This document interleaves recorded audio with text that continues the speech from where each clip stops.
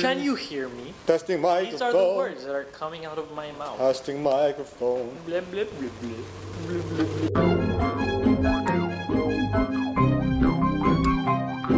Hello everybody and welcome to the Filipino Freethinkers podcast. It's also a video. I'm Red. And I'm Pepe.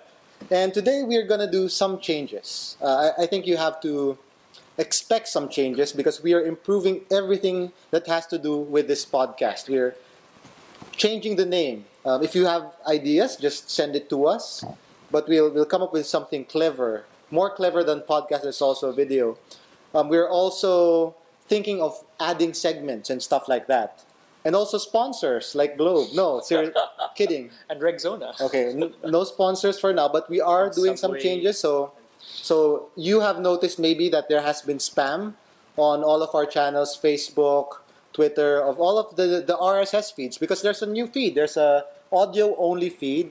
So if you don't want to see our faces, I don't know why you'd want that, and just prefer to listen to our voices, there's that option now. We're on iTunes. Thank you so much, Tanya, for setting that up. We have a feed and an iTunes channel for both the audio only podcast and the podcast that's also a video. See, we have to change the name because we now have an audio only channel. Right? So the podcast that's also a video and without the video. No, the podcast is only audio. Oh, there. See?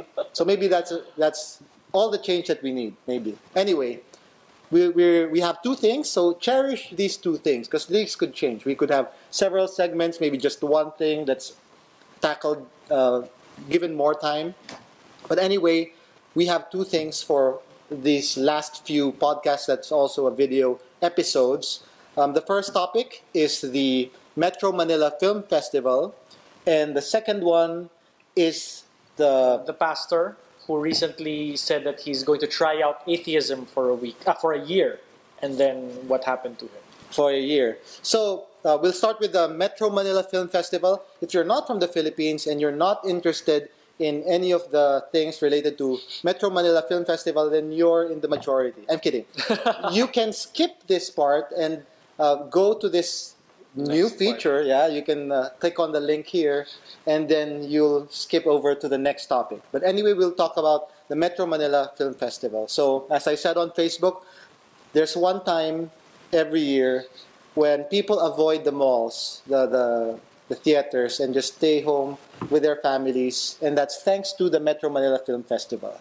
And now, what is the Metro Manila Film Festival for those of you who are that elitist that they don't even know what it is?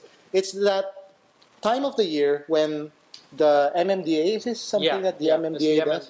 So starting December 25, Christmas Day, only Filipino movies will be shown for around a couple of weeks, right? Maybe 2 weeks.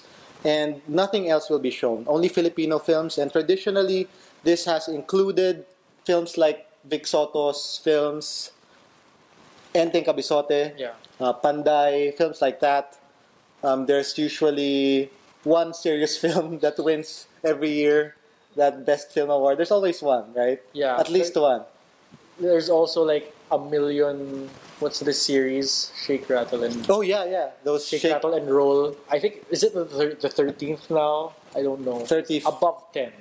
Yes. So anyway, all of these films get shown every December.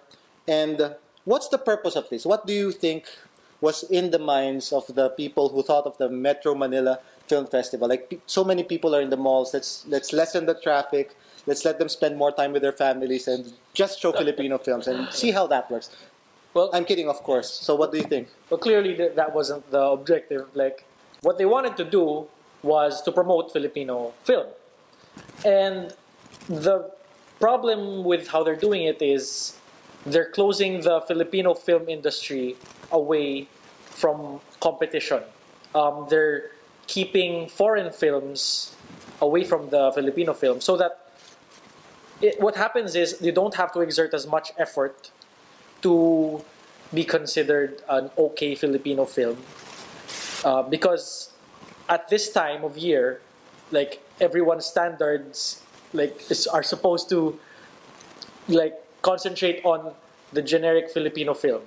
And I don't know about everyone else, but for me, that standard seems to have been lower than the global standard for films. So are you saying that you hate Filipinos? No.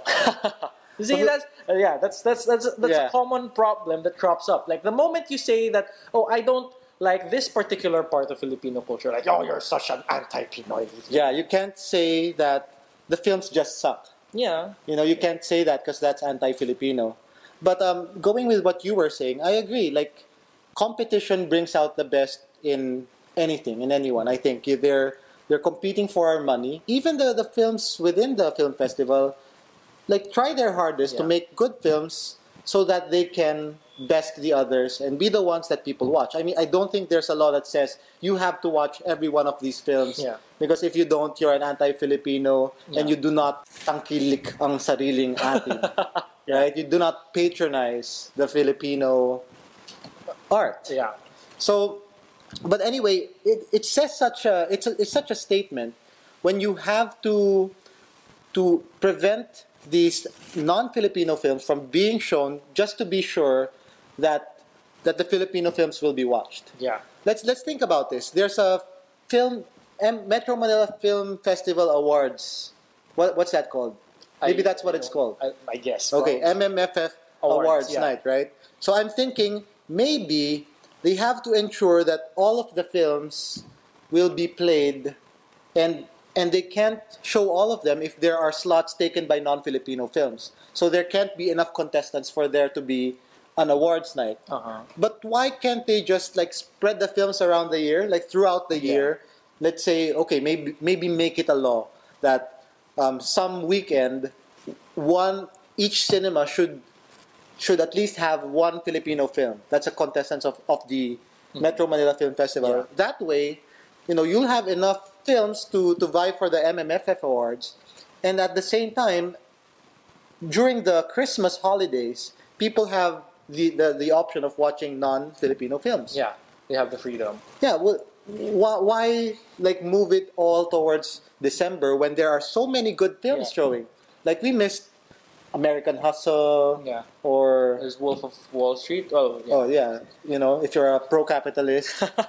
Yeah, but anyway, I think that it's not. I mean, it's like a blasphemy law that's only in effect for a certain period of time. yeah, Like for these few weeks, you can't show non-Filipino or MMFF films in the cinemas. Like, why? It's to protect the cinemas. It's the same as like ideas. You can't have other ideas talked about because you don't want these other ideas to be challenged. That's a parallel to blasphemy laws that I see. So let's think about it. If the MMFF logic was applied to other media, let's say radio, like people have to speak Filipino for a certain period, let's say, Or the internet. or the internet. Like there's a week every year where you can only access sites that are hosted in the Philippines. Wow, That would hurt. or even TV. Like for a certain week or a couple of weeks,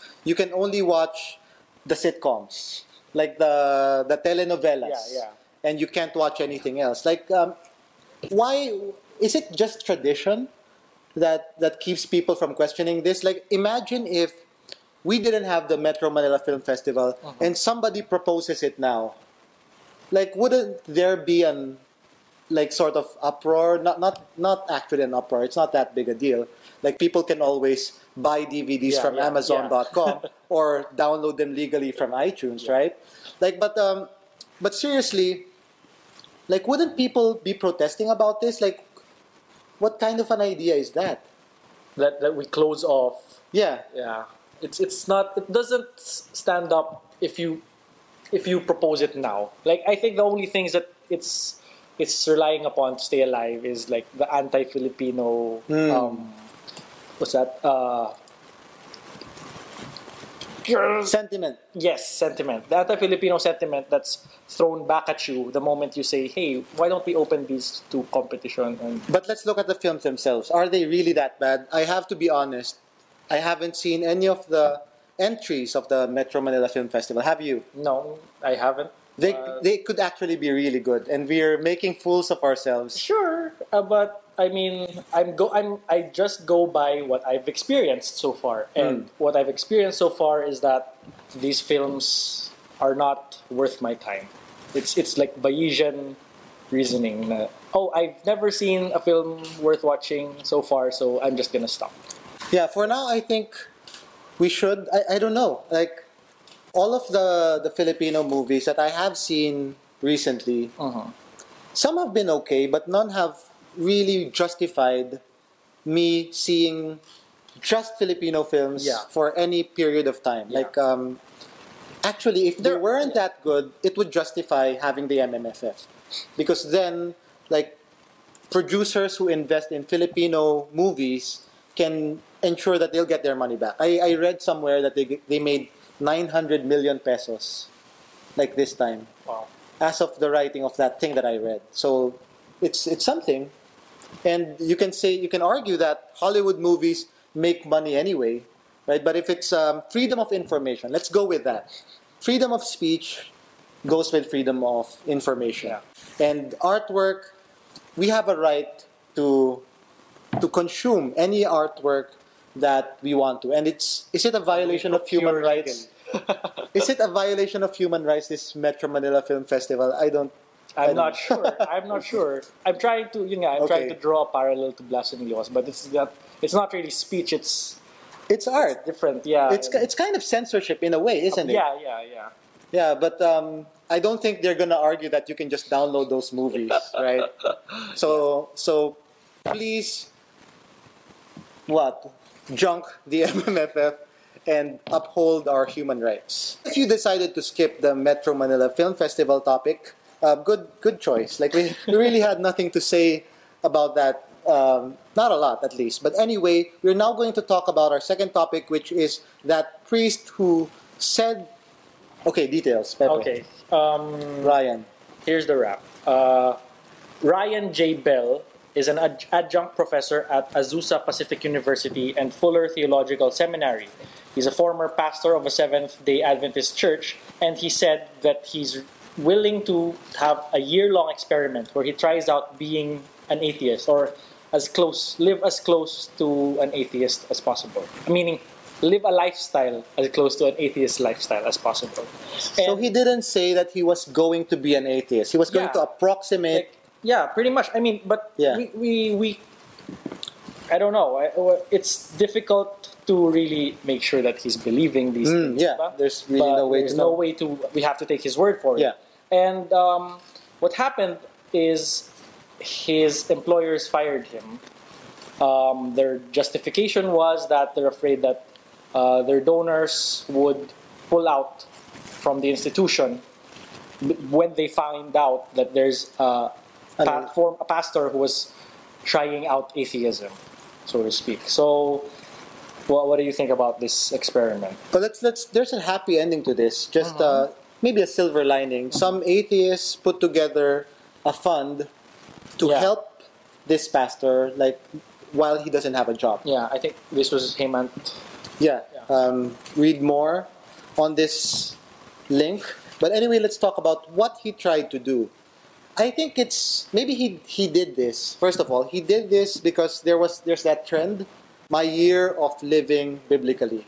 Like books like that, where you try something out for a year and then you get a book deal out of it. Maybe this pastor was trying something like that. Or he was just genuinely curious, He would have added a lot to the knowledge base of that school on atheism. Yeah. I presume that they didn't know a lot about atheism, and his research would have helped people to understand atheists more. Maybe they'll be more effective in convincing people to not become atheists after doing that.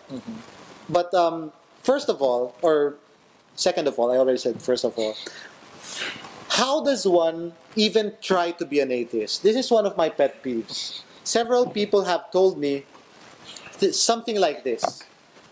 I tried atheism, but it just didn't work for me. So it's not for me. I tried it. Like, how does one try to be an atheist? Like, how does one try to be a Christian if you're a non-Christian? Or try to be a Muslim?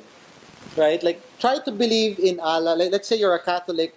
If you're not a free thinker, or if you're not, if you're a Catholic, a free thinking Catholic or whatever, try to be a Muslim right now. Just try it. Try it now. No, but seriously, how? How? I mean, Yeah. I think it's there are only two ways I think that you can try out something, Yeah. a belief system. It's like it's either you're lying to yourself constantly, or lying to at least people around you. Like, I believe this, but you don't really. And there's the other one where your beliefs are not so much, or you haven't changed yourself so much to have your beliefs based on evidence or knowledge. When your beliefs are just like, oh, I choose this, I choose to believe this, I choose to believe that, and you have no clear basis. It's just you believe stuff on a whim. I can think of people who do go about life with that kind of thinking. That's the only way I think you can try it out. But of course, it's not the same as if you believe because you have evidence that you actually have internalized and you have understood, and that's where your belief is coming from. I think you're talking about what some philosophers call like the orders of belief. Like, there's belief, and there's belief in belief. Like, you can actually believe something, and then you can believe that you believe in something. And I think that a lot of people argue from this perspective. They believe in belief. Like, when you argue that someone has to be Catholic, someone has to have faith in God, or else bad things will happen to them. They could go to hell, they could be committing a sin and turning away from God. You are acting as if belief is something that you can choose so easily. That belief is a choice. Like you doubt in God, and then you can just choose to lose that doubt and to strengthen your belief, as if it's something that it's a weight that you lift. It's like a physical thing. Like you just go to a place, and then it's just a line that you cross. It doesn't work that way. You see certain things, certain arguments or evidence, like happen in your head. It's kind of like seeing, but in a more complicated way. And then you make the connections in your head, like however logical you are, or however rational, or however you argue in your mind, and then you reach a conclusion. And I think that conclusion is pretty much automatic. I think, at least that's what I believe. We have argued about this several times. I have argued about this with several people. It's about whether how belief much is a choice. Belief can be chosen. But for me, like, all of these arguments and evidence, they somehow lead you to a conclusion, and you do not choose that conclusion. You can choose which evidence you look at more. Let's say you are biased, right? That's true. And like, for example, if I can see myself, I'm wearing a jacket. Like, I just say, oh, I don't believe I'm wearing a jacket. I can't just believe that out of nowhere because I have seen myself. It's the same thing with atheism, except the seeing is not as direct as like you see it with your eyes. It's something automatic as well. That's given to me through logic and this rational thinking procedure that I follow. I think it's a more cumulative case. It's just it's not just seeing one picture, but seeing several arguments and evidence held together, and each argument and each piece of evidence increases your belief or disbelief. And then at the end, you have to weigh like which matters most, and then you come to a conclusion in your mind. Like, let's talk about what that pastor would have to do if he had gone through this experiment. I have no idea if he's still trying to do it. He mentioned that he would be like reading more books by atheists on atheism. He wouldn't pray. He wouldn't be referencing scripture and so on. So basically, living as if there was no God, and not really thinking about. Maybe the book by Peter Boghossian, who I interviewed. There's a link here of our conversation. He had this book called A Manual for Creating Atheists. And maybe if the pastor read that and tried the techniques on himself, he would have created an atheist. And what does that book say? All that book says is do not argue on the conclusion, just argue on the epistemology. Just attack faith and reveal it for what it is, which is really pretending to know things that you do not actually know, and then everything else just crumbles down. Like if you, there's a way of scholarship when it comes to even theology or studying the Bible. There's the faith-based one, which is really believing beforehand that everything in here is divinely inspired, and looking at it with that predetermined conclusion. And then there is, of course, the academic. I don't remember if that's the actual name for it, or the more scholarly route, which is really not having a predetermined conclusion, looking at the evidence, looking at the most convincing arguments, and then making conclusions after you have done the study. So if you look at the Bible using this way, some people argue that that is the best way to create atheists. So I don't know. What's the status of this priest for now? Well, I don't. Well, he said that it's going to be difficult. He's going to look for another job, any other job that will sustain him. But like I said, like you said, there was a fund that was made to help support him through his experiment. And the good thing about this is we don't really care if he becomes atheist or not. What matters is that he's not left like hanging. He's a person. Yeah. Yes. It doesn't matter if you're an atheist or a Christian. You're important as just because you're a person. And what we value as well is his willingness to experiment.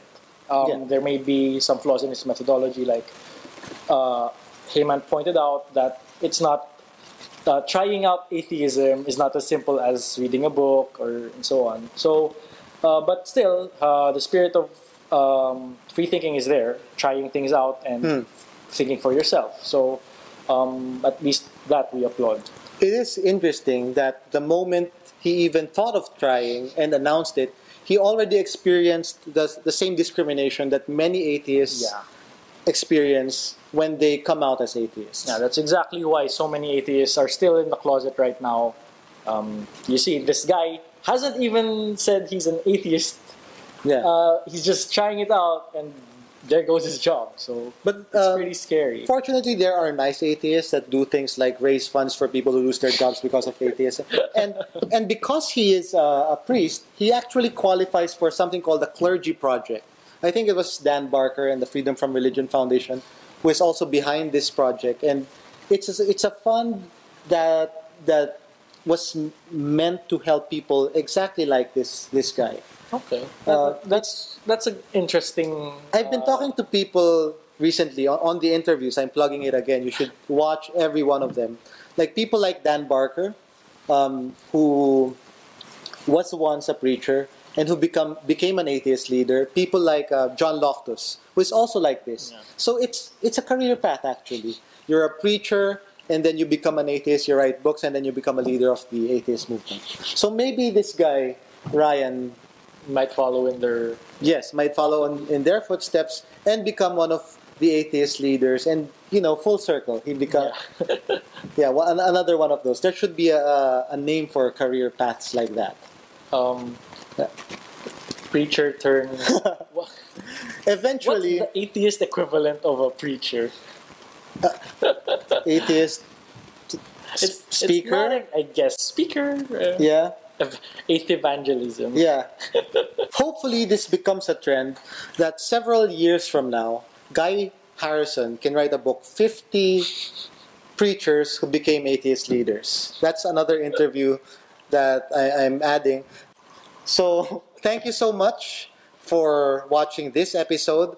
And I will plug some things, as our director is saying. I will plug this YouTube channel if you're watching through YouTube. I will tell you to tell your friends to watch this YouTube channel. I will also plug. Let's like the Facebook page. Join the Facebook group. There's Twitter. Follow us on Twitter. Tumble us on Tumblr. Tumblr. Follow us on Tumblr. Friendster, MySpace. We don't have those anymore. But try to follow us wherever you can. We live in Green Hills.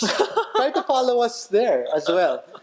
And let us know. Give us feedback. Do you think that we're doing a good job? Or do you think that we need a film festival so that you'll be forced to watch all of our stuff? We will accept criticism like that as well. Podcast festival. And like I said, cherish these last few podcasts that's also video episodes because we are evolving. We are actually turning 5 years old in a few weeks. Yay! February. And one of the things that we want to give back to you because of everything that you have given to us. What have you been giving to us? Clicks. Likes, clicks and views. likes and shares. Yeah, one of the things that we're going to change is this podcast and the website and maybe membership. I don't know. Anyway, thank you and goodbye. Bye.